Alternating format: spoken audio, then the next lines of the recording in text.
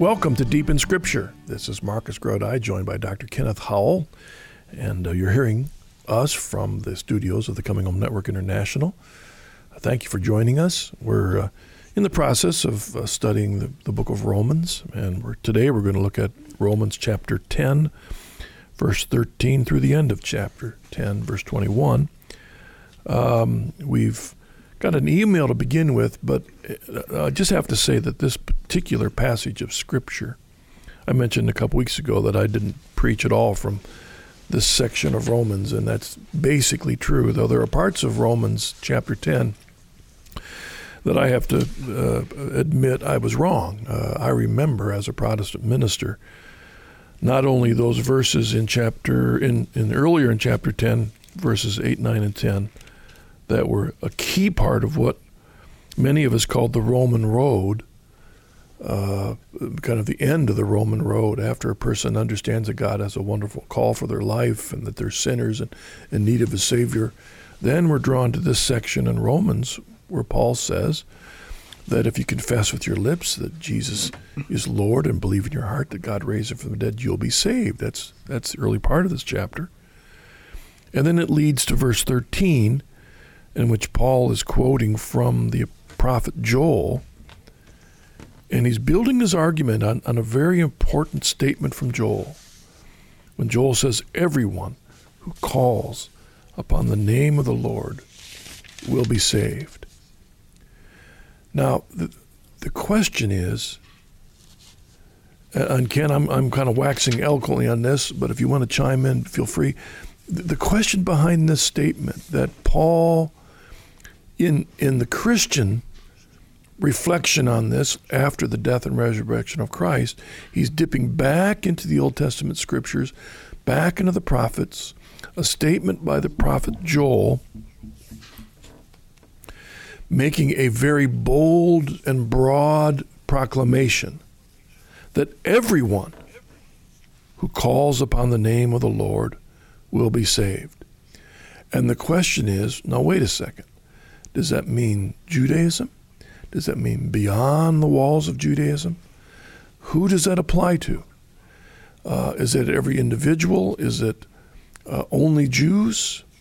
And just that idea of taking this Old Testament text out of its context of the Old Testament prophet and bringing it into the New Covenant was an issue in the early church. To whom does this apply? And why have not some responded? I'm thinking about those of you that might be listening to this program. You're driving in a car, or maybe you're listening to it on a podcast in your earbuds as you're running along the path or walking your dog. And I would encourage you to look around you. Look at people in those other cars. Maybe people walking along the path, someone sitting over there on a bench. And just think for a second about them. And do they know the Lord? Have they heard the gospel? Have they responded to the gospel? What about their lives? And think about the significance of this passage. Everyone who calls upon the name of the Lord will be saved. And Ken, I know from your background as a Presbyterian pastor and my own that the significance of what this verse is saying, which led to Paul's reflections in verses 14 to 21, was a key to your own understanding of your ministry as a Protestant pastor. Well, it certainly was, because, we've been talking about this whole thing about the Jews, and Paul's dealing with it in chapters 9 and all the way through the end of chapter 11. In chapter 10, he talks about the proclamation of the gospel and the requirement that we confess with our mouth that Jesus is Lord, and we believe in our heart that God raised him from the dead, the promise being that we shall be saved. The business of being a pastor is about the salvation of souls, with which every Catholic should agree. And we believed that as Protestants, that was our task, was to bring people to the Lord, to bring them to faith in Christ. And in the light of the fact that we're ministers of the new covenant, Paul says in verse 12, chapter 10, verse 12, that there's no distinction between the Jew and the Greek, and that's why he quotes this text from Joel chapter 3 that you mentioned. Everyone who calls on the name of the Lord shall be saved. So we were in the business of bringing people to faith and then nurturing them in faith. This passage that we're dealing with today is a very interesting one, and one that we might easily just sort of slide over and miss its significance. But Paul is giving us an understanding of how people can come to faith, how they can come to deeper faith, and what's required for that. So how is it that people can come to the place where they can call on the name of the Lord and thus be saved? Well, he's going to go into that in our text today. And Ken, it seems like another sidelight just to mention is that this verse 13, which we covered last week, which comes from Joel 2:32, the context in that period of salvation history, the idea of being saved did not necessarily mean what we think of today in our Christian perspective as when we face judgment at the end of life. That's right. That the original Old Testament context in verse 32 of Joel was about being saved and as a remnant as a result of the exile and all of that context in their history. And at that time, they weren't settled yet in their thinking on what's going to happen after life.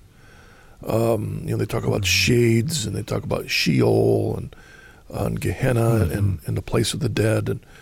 And it wasn't quite true, but like Jesus along the road of Emmaus, explaining to the disciples how the Old Testament prophets are fulfilled in him and what they meant, then we've come to understand that this salvation is a process. Everyone who calls on the name of the Lord will be saved. That's not just a one-time thing, but it's a lifelong journey.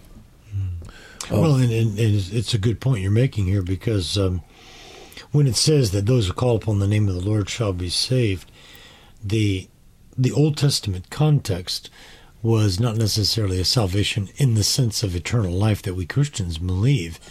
They thought of it maybe as being saved from destruction, from an enemy, or being destroyed when the Lord comes to judge Jerusalem, that there will be a remnant that will be saved. But those historical events, just like the Exodus of the Old Testament, are forecastings or are pictures of the greater sense of being saved, and that is sharing not only safety in this life, but eternal safety with God in heaven. The New Testament writers are pretty unanimous in looking at all of those events of Israel's history as having a prophetic, or as being a prophetic voice pointing forward to a greater, more complete and eternal salvation that the Messiah would bring. Yeah, there's a common verse in Ephesians chapter 2, verse 8 that almost every evangelical Protestant knows by heart. And for a grace you have been saved through faith, and this is not your own doing, it is the gift of God. And we usually take that, we hear the word saved, and we're thinking that, therefore, I used to interpret that verse to mean once saved, always saved. By grace we have been saved. But the context means that those pagans, like the pagans that Paul's writing to in Rome here, were pulled out of their pagan background into the Christian faith, not because of any good works they did while they were back pagans, but by grace while they were yet pagans, while they were yet sinners. Paul had said in early Romans, while they were yet lost, he reached in and brought them into faith. And therefore, as a result of that, the response was, as earlier in Romans 10, that they professed their faith in Christ. They confessed with their lips, and in the tradition of the church, that meant that they were therefore candidates for baptism. And that confession was an external expression of what was going on inside. Of course, we never can see anybody's inside, but it was an evidence of grace that had worked in their hearts to open their hearts to Christ, and the confession was their willful acceptance of what grace had done in their hearts. And that's the question behind this whole section here, is that, okay, all that being said, then they would look at all the Jews who had received those Old Testament prophets, received the message, received the message of Moses and Isaiah. Why haven't they responded? Why haven't they come to Christ? What's wrong here? And we're in the middle of this whole argument. Now, we do have an email, and I love the email, Ken, because it gives me an excuse to bring you into something that I had to speak on last weekend. The email says, "Dear Marcus, I heard you speak this weekend on Christ's statement, quote, 'Unless you eat my body and drink my blood, you have no life in you,' symbolic or liberal. Can you and Dr. Howell discuss this verse in relationship to the passage you will be discussing this week from Romans? In other words, what if they have not heard or understood?" Now, Ken, I don't want to go through all my whole talk this last weekend, but the question is, listen to these words from Christ, John chapter 6, in which he says, our Lord says this, "Unless you eat my body and drink my blood, you have no life in you." Now, the context of that is the giving of his body and blood in the Eucharist. That's how it's always been understood. And this, you have no life in you, the context, this life is eternal life, new life in Christ. That's the context of John 6. And so the question is symbolic or literal. And I wonder if, Ken, in our own lives as Protestants, before we recognize the beauty of the Catholic Church, that is part of the reason that the movement to easily write this off as symbolic rather than take it seriously was because of this, of what Christ is saying here. And what about those who haven't heard it, haven't responded? That is the context of our Roman passage today. You know, first of all, how do you deal with that passage when you were a Presbyterian? Well, it's a complicated question, or rather the answer is complicated. But, you know, it's interesting, this particular issue of Christ's body and blood being in the Eucharist was brought home to me recently because I was listening online to a debate between an atheist and a Christian. And the atheist, his name is well known, Richard Dawkins, a professor for the public understanding of science at Oxford, at least he was. And in the few minutes there in the opening part of the debate, he was not just disagreeing with, he was mocking the idea that, you know, God can, you know, change the bread and the wine into the body and blood of Christ. And it seems utterly and completely ridiculous. Well, my job today is not to refute that, but, I mean, though it could be refuted, but what part of the refutation would involve the fact that he didn't understand it. And I think this is what is the case with many well-meaning Christians who find it difficult to understand that verse in all of its stark power. Jesus says, excuse me, "Unless you eat my body and drink my blood, you have no life in you." And he says later in chapter 15 that you have no life in you if you do not abide in the vine. I'm the vine, you are the branches. And if the branch does not abide in the vine, then, you know, it's good for nothing but to be thrown out into the fire. In other words, Jesus is teaching us that we have to have a living or vital connection to him, and that the way that takes place in John chapter 6 is through the service or the ministry of the Eucharist. Now, since most good-hearted Protestant Christians don't have the Eucharist and in their churches and can't even conceive of what it really means, these words, I'm afraid, fall on deaf ears. So have they heard? Well, yes, at one level they have heard. They've heard the words, but have they heard in the sense of really understand what it is? I'm not so sure they have understood.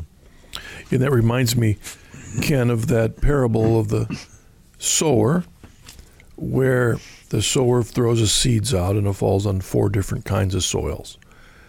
And we all are familiar with the story. Some are rocky soil, some are weeds and, birds and all the other issues that come in to take the seeds away. But it's only the fourth soil that produces fruit. And when you look at the stories, particularly in Luke, the distinction is that all four soils, which represent a person receiving the gospel message, heard, but only the last soil understood. And therefore, it's through the understanding, the receiving of that they were able to produce fruit. And as you mentioned in the John 15 passage, you can't produce fruit unless you're abiding. And if you're not producing fruit, that's evidence you're not abiding. In fact, the context is you're thrown away, cut off like a branch because you're not producing fruit. I mean, all these ideas about this relationship between hearing the gospel and then understanding it and responding in obedience. All of that is the context of today's passage in Romans. That's the significance of today's passage in Romans. The context is the Jews, but there's a direct contact to our lives. And are we listening? Are we responding? And what about those in our lives that aren't obeying? Do we have a responsibility to them so that they do respond, so that they do, respond to the gospel? And Ken, let's look at this passage then. And we began with Romans 10:13. For everyone who calls upon the name of the Lord will be saved. That's from Joel chapter 2:32. And then from verse 14 through 21, Paul addresses a question, again, about the Jews. But he goes in first of all, verses 14 through 15, to use some logic here. If you will, he gives the mandate or the call or the rhetorical exhortation of what our responsibility is with this gift we've received in relationship to those who have not yet received the gospel message. And he says in verse 14, "But how are men to call upon him in whom they have not believed? And how are they to believe in him of whom they have never heard? And how are they to hear without a preacher? And how can men preach unless they are sent? As it is written, how beautiful are the feet of those who preach good news." I'm wondering, I've got to admit to the audience that verse 14 was for me one of the most important verses that I had posted on my pulpit. A copy of it was there on my pulpit when I was a Presbyterian pastor to remind me of what my task was when I got up there every Sunday morning. I also had a little quote on my pulpit that said, "We would see Jesus," and that's from another place in the Gospel of John. Yeah, right. To remind me that it wasn't about me as a preacher, it wasn't about my robes, it wasn't about it was about Jesus. But I also had this text that reminded me that those people sitting there, and I just had verse 14, in which it said, "How can men call upon him in whom they have not believed? And how are they to believe in him of whom they have never heard? And how are they to hear without a preacher?" And so that was, and I'm guessing, Ken, that was also for you, the raison d'etre, the mandate behind why we went to seminary and why we were in that pulpit on Sunday mornings. Yeah, absolutely. And for any man who felt that God was calling him to the Protestant ministry, whatever the denomination may be, this verse summarizes one of the key and most profound motivations for being a preacher, and that is to allow people to hear the gospel so they can believe and therefore call upon the name of the Lord. Paul is bringing this, as you said there earlier, he's kind of doing you might say a depth logic analysis here, because he's saying if they're going to call on the name of the Lord, what does that presuppose? What does that assume? And calling on the name of the Lord assumes belief in him. And belief in him assumes that they've heard about him. And the hearing about him assumes that someone has told them or has gone to preach to them and to proclaim to them the gospel. I think it's verse 15 where we begin to see some very interesting difference there. But that sequence that he's going through now, calling, believing, hearing, preaching, sending, that is an extremely important trajectory there for understanding that Paul here is saying that both immediately the Jews around him have been told, and they can call upon the name of the Lord, but he expands it to anyone who calls upon the name of the Lord. The only way for them to call is for someone to tell them, and someone to tell them.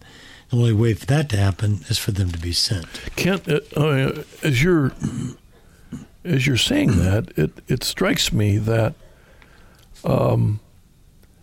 this seems to be pretty contradictory to our old Calvinist understanding of the grace of God and the passivity of the will. And I'm wondering how Luther and Calvin dealt with verse 14, because it's historical that for a very long period of time, maybe 200 years, the Calvinist churches did not send out missionaries to the world until Adoniram Judson went out as a Baptist, I think. I might get that right. But they didn't send them out because they assumed that if the Lord is going to call those people, he would do it. It's not up to us telling them that that's a work of grace if he so predestined them from the beginning of the world to respond to God. It seemed to me that Luther and Calvin made a big deal out of it not being our responsibility to tell, because it was totally up to God. Well, this was a debate within the Calvinists. Of course, that's the history that you and I know best of all the different Protestant traditions. There was a debate among Calvinists themselves about the wisdom of going out and telling. There was those who strongly said, as you did, well, if God wants to save them, he can save them. If he's elected them, chosen them for eternal life, he can save them without our help. And others in the Calvinist camp responded and said, yes, but God has called us to be the instruments of bringing that message so that they can be saved. So that was quite a debate in them, among them, I should say. What I find even more interesting is that in the American context, and really also in Europe, but especially in the American context, that there are many who have started church after church after church, in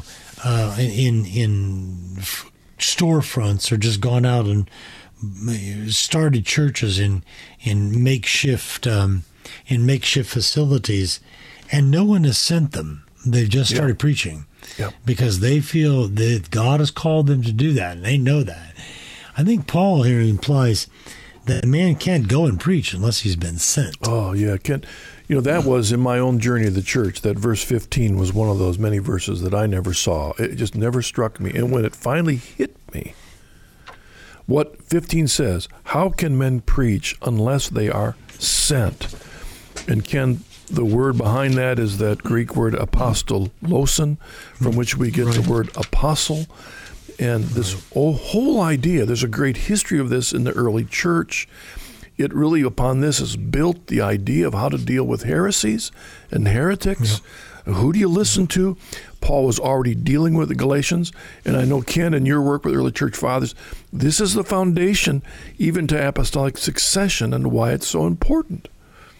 Well, this is absolutely right. And there's no clearer place. There's many places to look at in the church fathers, but the clearest that I'd recommend to all of us is in the Against Heresies from St. Irenaeus. In the late 2nd century, Irenaeus is facing these Gnostic teachers who want to draw people away from the gospel, away from the church, into their own idea of what the gospel is in this section. Remember, these Gnostics were professing Christians. There were people that said, "Oh, we know, we've got this esoteric knowledge. We have access to a special knowledge that allows us to tell you what the gospel really is." And so Irenaeus engages these people in debate. And in Book 3, particularly Chapter 3, he talks about the fact that you can't claim authority to preach the gospel unless you're tied to one of the apostolic sees, that is, the apostolic bishoprics. And he says the church is throughout the world. It's in Germania, Germany. It's in Britain. It's here in Gaul or France. It's in the East. It's in Jerusalem. It's gone east into India. It's all over the world, but it's the same gospel. I think that's significant. You have this tremendous diversity of language and cultures already by the late 2nd century in Christianity, and yet Irenaeus is saying it's the same gospel. But wait a minute, Irenaeus. The gospel of the Gnostics you're saying is different, so how can it be the same? Well, that's not the true gospel, Irenaeus says. How do you know?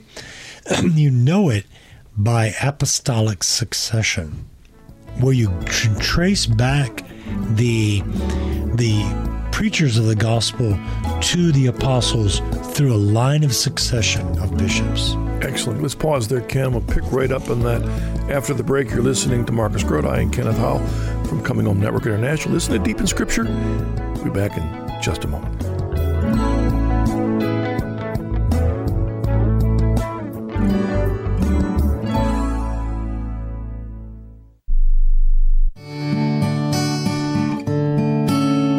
Hello, I'm Marcus Grodi, the host of this program, and I'd like to tell you about my newest book, What Must I Do to Be Saved?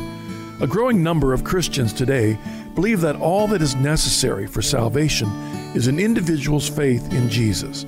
Churches everywhere proclaim this Jesus and me theology based upon a simple interpretation of John 3:16. They diminish the need for rituals, sacraments, creeds, or even membership in any particular church. But is this true? In this book, I examine how salvation has always come by being a faithful individual in the family of God, the church. For information, please go to chresources.com or call 740-450-1175. Thank you.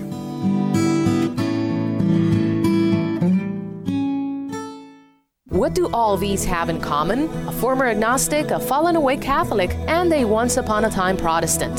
Find out next time on The Journey Home. Marcus Grodi invites pilgrims from all walks of life to share how they made it home to the Catholic Church.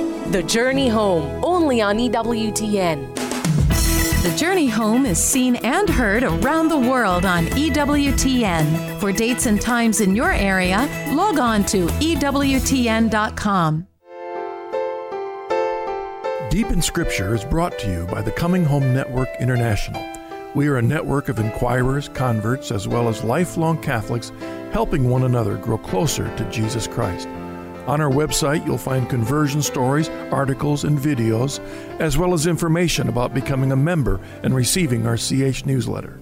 Visit chnetwork.org or connect with us on Facebook or Twitter.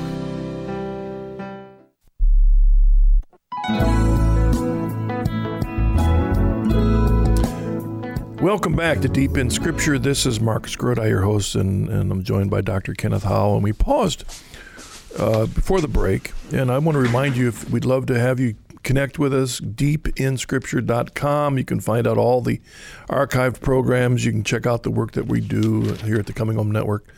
And we'd love to have an email from you. Follow us on Facebook or Twitter.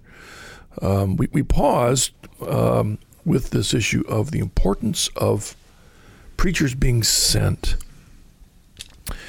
And this, I didn't see that. As Ken mentioned, there are churches starting up. There's a new church, I think I read in a Protestant store. It's every 5 days in America. A denomination starting every 5 days. It's amazing. And this idea of who sent you. what authority is behind you? Is it just saying, well, Jesus sent me? Well, that's all well and good, but we have great examples throughout history of men and women who believe they were called by God to go out and preach, and they're preaching heresies, or they, Jim Jones with his Kool-Aid, who's sent? And it's not just about us looking at another person and challenging that preacher, what's your authority, what are your credentials, who sent you, but it's our own selves. What is the authority behind what we preach? And the reason I was mentioning during the break, Ken, the question of who planted the church in Galatia. The reason I bring that up is that we see in Galatians is one of the earliest letters that Paul wrote, penned even before the Gospels were written down, as far as we know. The scholars guess that. So that's early on. But he's already admitting in chapter 1, verse 6, when he says, I am astonished that you are so quickly deserting him who called you in the grace of Christ and turning to a different gospel.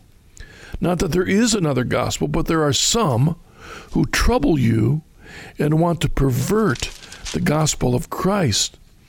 But even if we or an angel from heaven should preach to you a gospel contrary to that which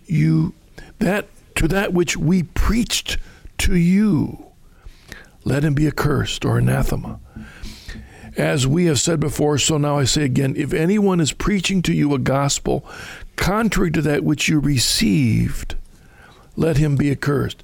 It seems to me, Ken, that there, in immediately that one of the earliest letters of Galatians, we see the same criteria that you referenced from Irenaeus, that became the criteria for the early church to determine which of these many opinions can we hold on to as a responsible and authoritative expression of the gospel. I think it's very clear from Paul. For example, if you look at the letters of 1st and 2nd Timothy, just the other day we celebrated the feast of St. Paul. Well, it fell on a Sunday this year, so we didn't celebrate it. But then following that is the feasts of Saints Timothy and Titus. And if you read the letters of Timothy and Titus in the New Testament, one thing is very clear, in that Paul is saying to both of these young bishops or pastors that they should hold on to the deposit of faith which has been given to them. For example, he says in 2 Timothy 1:13 and 14, Paul says to Timothy, what you have heard from me, keep as the pattern of sound teaching with faith and love in Christ Jesus. Guard the good deposit that was entrusted to you. Guard it with the help of the Holy Spirit who lives in you. In other words, what he's saying here is that you have been given a responsibility to pass on the faith. The role of the Christian, the role of the Catholic parent, the role of the Catholic educator is not to make up a new religion or new faith, new things. It is to pass on that which we have received. And that's why that idea of apostolic succession is so important. Now, if I may just take a moment and say, I, as a Protestant Calvinist, did not believe in apostolic succession. Right. I remember, in fact, when I was in seminary, one of my favorite professors, a very fine Presbyterian New Testament scholar, he said in class one day, the idea of apostolic succession is a contradiction in terms. In other words, apostles were by their very nature the foundation of the church and could not be succeeded by anyone else. And then when I began to read in the Church Fathers about apostolic succession, I said, no, wait a minute, they can't both be right. Yep. Either there is apostolic succession or was in the early church, or there wasn't.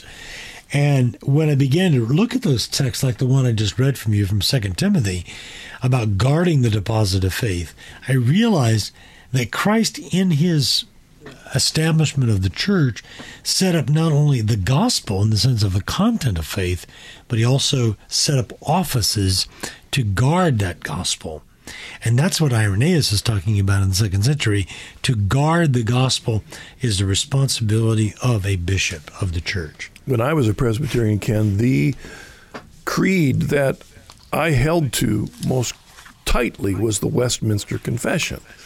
Even though our Presbyterian book of confessions listed all the confessions of the history of the church, yet Westminster Confession, which was from the 1650s, if I remember right, it was from the Divines, the Scottish Presbyterians and all of that, and that dealt with that issue at the time, the Covenanters and all that. But the point was, okay, how do you know if the gospel's true? And the Westminster Confession clearly pointed not to a church and not to individual opinion, but to the scriptures alone as the foundation. And if I remember right, the Westminster Confession dealt with the issue, well, how do you know which Bible to use? And it said that the truth is found in the originals, of the, and so therefore, well, then who do we trust? And the irony is that the ones that were sent are the ones that can translate the original languages. So it ironically led to those scholars that could translate the original language kind of became the new bishops, if you will, of the truth. How do you know what? Well, you got to be able to read the Greek. You got to be able to go. So that's why you and I can study Greek in seminary. So we could be authoritative witnesses of the authentic gospel, because we could, as I did every week, translate it from the Greek, made my own translation of the New Testament, as if therefore I was getting back down to the, quote, deposit of faith, which is in the original languages. And look at all the contradictory opinions out there from people of Bible alone. But the Catechism of the Church, the very first line that St. John Paul II says when he opens up the Catechism, turn to the first letter of the first page of the Catechism, and he says that guarding the deposit is the duty of the church. Right. That's what this is about. It's guarding, not coming up with new things. It's about holding on to that, as you said, Paul said to Timothy, that you received from the beginning. Yeah. You know, the idea is very clear that this actually begins, and I talk about this in an article that's going to be coming out soon in our March newsletter, which we would encourage any of our listeners, if they want to receive the newsletter, to get in touch with our office. We'd love to send it to you. But I talk about this and this fact that you're talking, this aspect that you're talking about, that is the idea of handing on the faith, the paradosis, the traditio, the tradition, is not even begun in the New Testament. It's begun in the Old Testament, where throughout the Psalms, for example, the psalmist is reflecting upon the great gifts that they have been given in the past, in the Exodus and the prophets and all these things. And yet, usually there's a lament that the people of Israel have turned away and not held on to these gifts. They've not received them. They've not passed them on from that. It's interesting here then that in this text, Paul is dealing with that very same problem, and he's asking the question, well, wait a minute. The underlying question is, why have the Jews not believed? Is it because they haven't heard? Now, verse 18, for example, begins, it begins in verse 16, where he says, all have not obeyed the gospel. Have not all obeyed the gospel? Well, Isaiah says, Lord, who has believed our report? So then verse 17 says, well, then, faith comes from what is heard, and what is heard through the word of Christ. Now the sort of objections are going to be answered. He says, but I say, wait a minute. Now, in the version that we have in front of us, Marcus, I think it's the newer Revised Standard Version, it says, but I ask, have they not heard? Now, let me retranslate that just a little bit to bring some force. But it's not the case that they've not heard, is it? No, absolutely not. They have heard. That's what Paul is saying. They've heard. And then he quotes from Psalm 18, at least in the Greek text, that their voice has gone out into all the world, into the ends of the earth. Their words are there. In other words, his first thing in verse 18 is to say, well, wait a minute. if you say they've not heard, but they've heard, haven't they? And Paul's answer is, of course they've heard. Yes, they've heard already. And then he goes on from there. Yeah, one of the keys to mention, it seems, Ken, is that we recognize that one of the battles that Paul constantly fought against during his entire time as a missionary was defending his own authority. It particularly comes out in 2 Corinthians. Yes, that's true. It's a battle. In Galatians, he's got to point back to having received the affirmation of the pillars of the church in Cephas. And it's interesting when we look at this whole section from 13 through 21, he's basing his argument on Old Testament prophecy. Mm-hmm. So in other words, it isn't just Paul's opinion. It's based on, he's speaking to these Jewish and Gentile Christians on the authority of the Scriptures, but applied correctly. So it isn't that we set the Scriptures aside.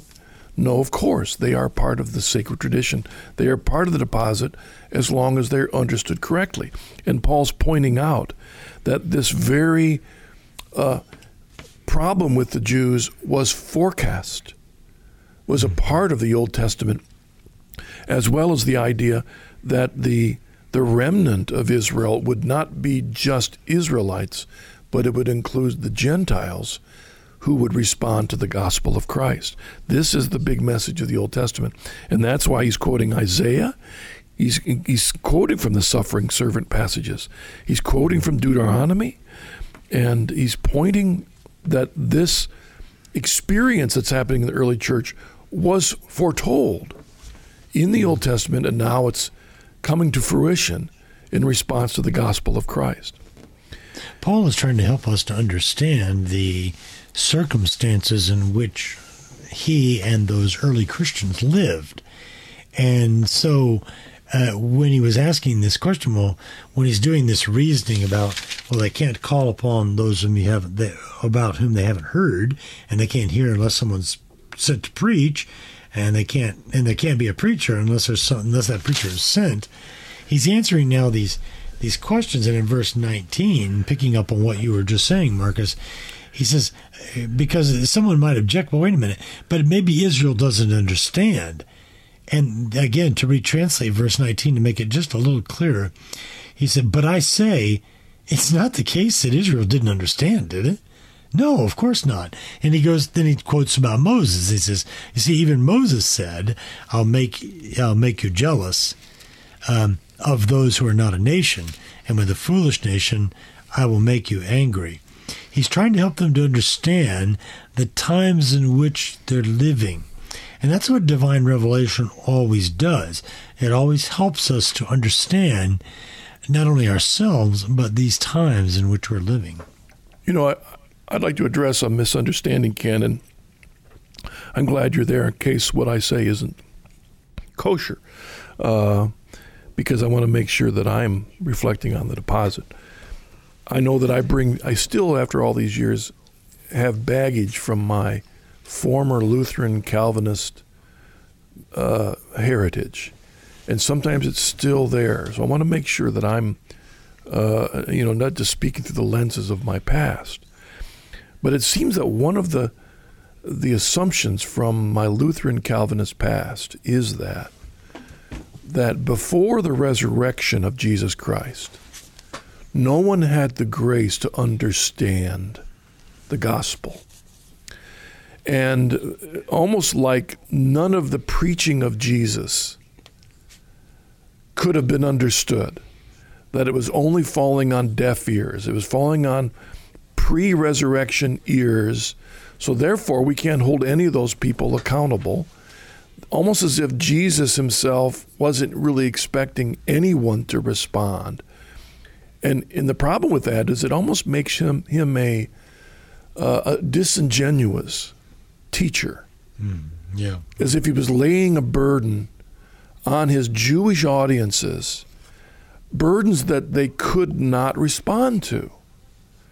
But that's not an honest portrayal of the way he proclaimed his message. He preached the Sermon on the Mount before the resurrection. And I remember, Ken, as a Calvinist, I wasn't always sure what to do with the Sermon on the Mount because of those calls to be holy, to call to be perfect, to call to live out the Beatitudes. All of these were proclaimed to Jewish listeners. And the point is, did they hear and understand? The question is, could they understand? They may have heard, but before the resurrection, did they have the graces to understand? Yeah, pushed to an even further extreme. You saw that in certain forms of Protestant dispensationalism. Now, for our hearers that don't know what dispensationalism is, by the way, there are dispensationalists who don't know that they're dispensationalists. I had this happen to me one time as a minister. I never was a dispensationalist. A dispensationalist was a person who could be most easily identified as someone who believes in the rapture and the great tribulation and the 1,000-year kingdom and the great white throne of judgment. And it's a particular way of understanding the history or eschatology, the history of right up before the end of history. But dispensationalists in more extreme forms used to sort of divide up Scripture into various kinds of categories. And the category of that was for the Sermon on the Mount was the category of pre-resurrection and therefore pre-grace. In other words, there wasn't any there wasn't really any expectation that anybody was going to be able to live by the Sermon on the Mount. You had to wait until after the resurrection, the outpouring of the Holy Spirit and grace, and then people could look back at it and say, oh, well, there's good things to learn there as well. Of course, what that does is it certainly, as they say, divides up Scripture, and it doesn't keep the unity and the beauty of Scripture, which is something that we can say in favor of our Calvinist heritage, is that it tended to keep a continuity across the ages, which the Catholic Church also endorses. What Paul, I think, is getting at here with regard to, as you mentioned, all these quotations from the Old Testament, we might not be making the connection as explicitly as it needs to be. And that is, I think it comes up in verse 20 where and I'm going to translate this a little loosely to get the point across, but actually it says in our version, then Isaiah is so bold as to say, in other words, Isaiah is emboldened to even make this proclamation. I was found, God speaking, I was found by those who did not seek me. I was made known to those who did not ask after me or seek or want to find me. Here he's talking about the Gentiles. This would have been very difficult for many devout Jews to understand. But what he's doing, he's saying, you see, it's already in the Old Testament. It's already in there in the prophets that God was going to expand this opportunity of salvation for the world, even for those that weren't even seeking for him. And then suddenly they are found. God is found by those who were outside the covenant. It reminds me of stories of certain missionaries, both Catholic and Protestant, who when they first went to Africa back in the 19th century in droves and began to tell them the gospel, the Africans just responded with enormous enthusiasm in the gospel. Now, and so that today, I mean, Africa is perhaps one of the most Christian continents on the face of the earth. Yes, Christianity has a lot of growing, a lot of maturing to do there. Sometimes they say that Christianity's Africa is like it's a mile wide but an inch deep. But nevertheless, there was an enthusiastic response by the African peoples of various stripes to the message of Christ and the gospel. And they identified themselves as Christian precisely because those missionaries came with great love to proclaim the gospel of Jesus Christ. The fact that God is able to save those even outside the borders of Israel did not mean the gospel shouldn't be preached to the Gentiles in the first century, nor does it mean that because God can save people outside the Catholic Church, it doesn't mean we shouldn't have Catholic missionaries.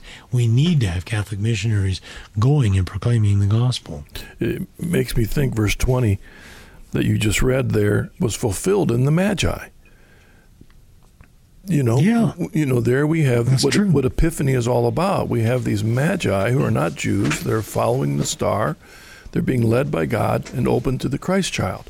They're being drawn to that.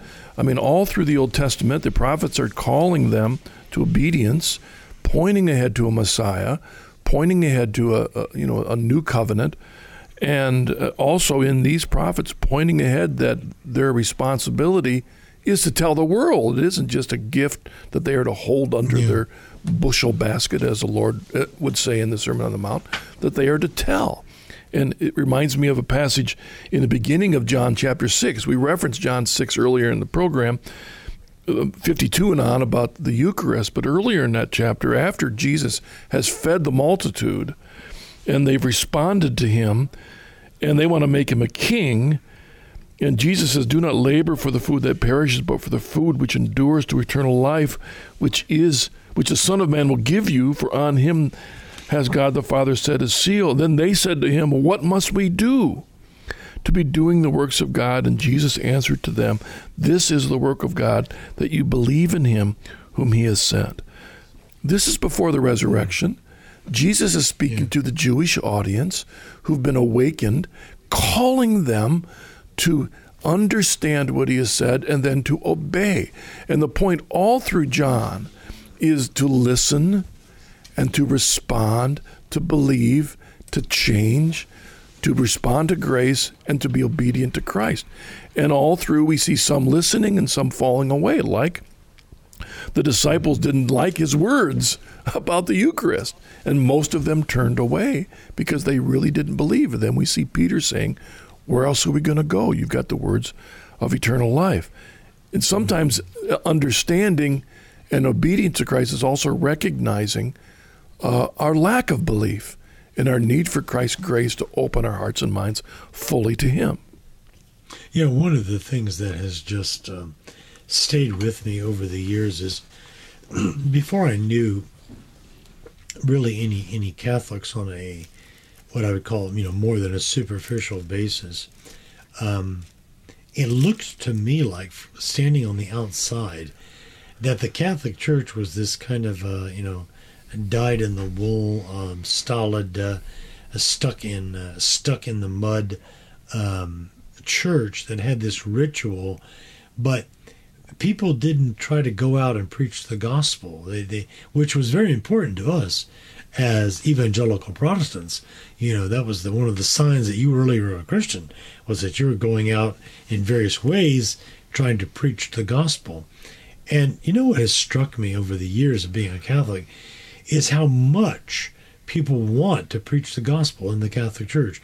One time I was in the Bahamas, on the island of Grand Bahama, in the city of Freeport, and I was staying with the pastor of the parish there, and we got to talking. And he was from Canada. It was what was called the Scarborough Fathers. I think they're called the Maryknoll Fathers here in the United States. But he had been a missionary from Canada in the Bahamas for something like 30 years. And I asked him, I said, "Father, have you ever, in all those 30 years or plus of being a priest, have you ever maybe had moments of doubt? Well, maybe I shouldn't have been a priest," and so forth and so on. And he says, "Never a moment's doubt. Every morning I get up and I ask the question, how can I help people draw closer to Jesus today? How can I help them hear the true meaning of the gospel?" So there are so many people in the Catholic Church that love to preach the gospel, that want to share the good news of Jesus Christ. And you may be wondering whether you've been sent. Well, Pope John Paul II, in his wonderful encyclical Christus Fidelis Laici, says that by our baptisms we have been sent. But our responsibility is to make sure that what we pass on is that which we have received. And the way we can know that what we received is true is whether we received it from the church. And that's why Christ gave us his church. It makes you, we're tied to that which we've received from the beginning. Ken, thank you for joining me again. And all of you, thank you for joining us on this program. Again, go to deepinscripture.com to find out more about this program, and God bless you. We look forward to being with you again next week.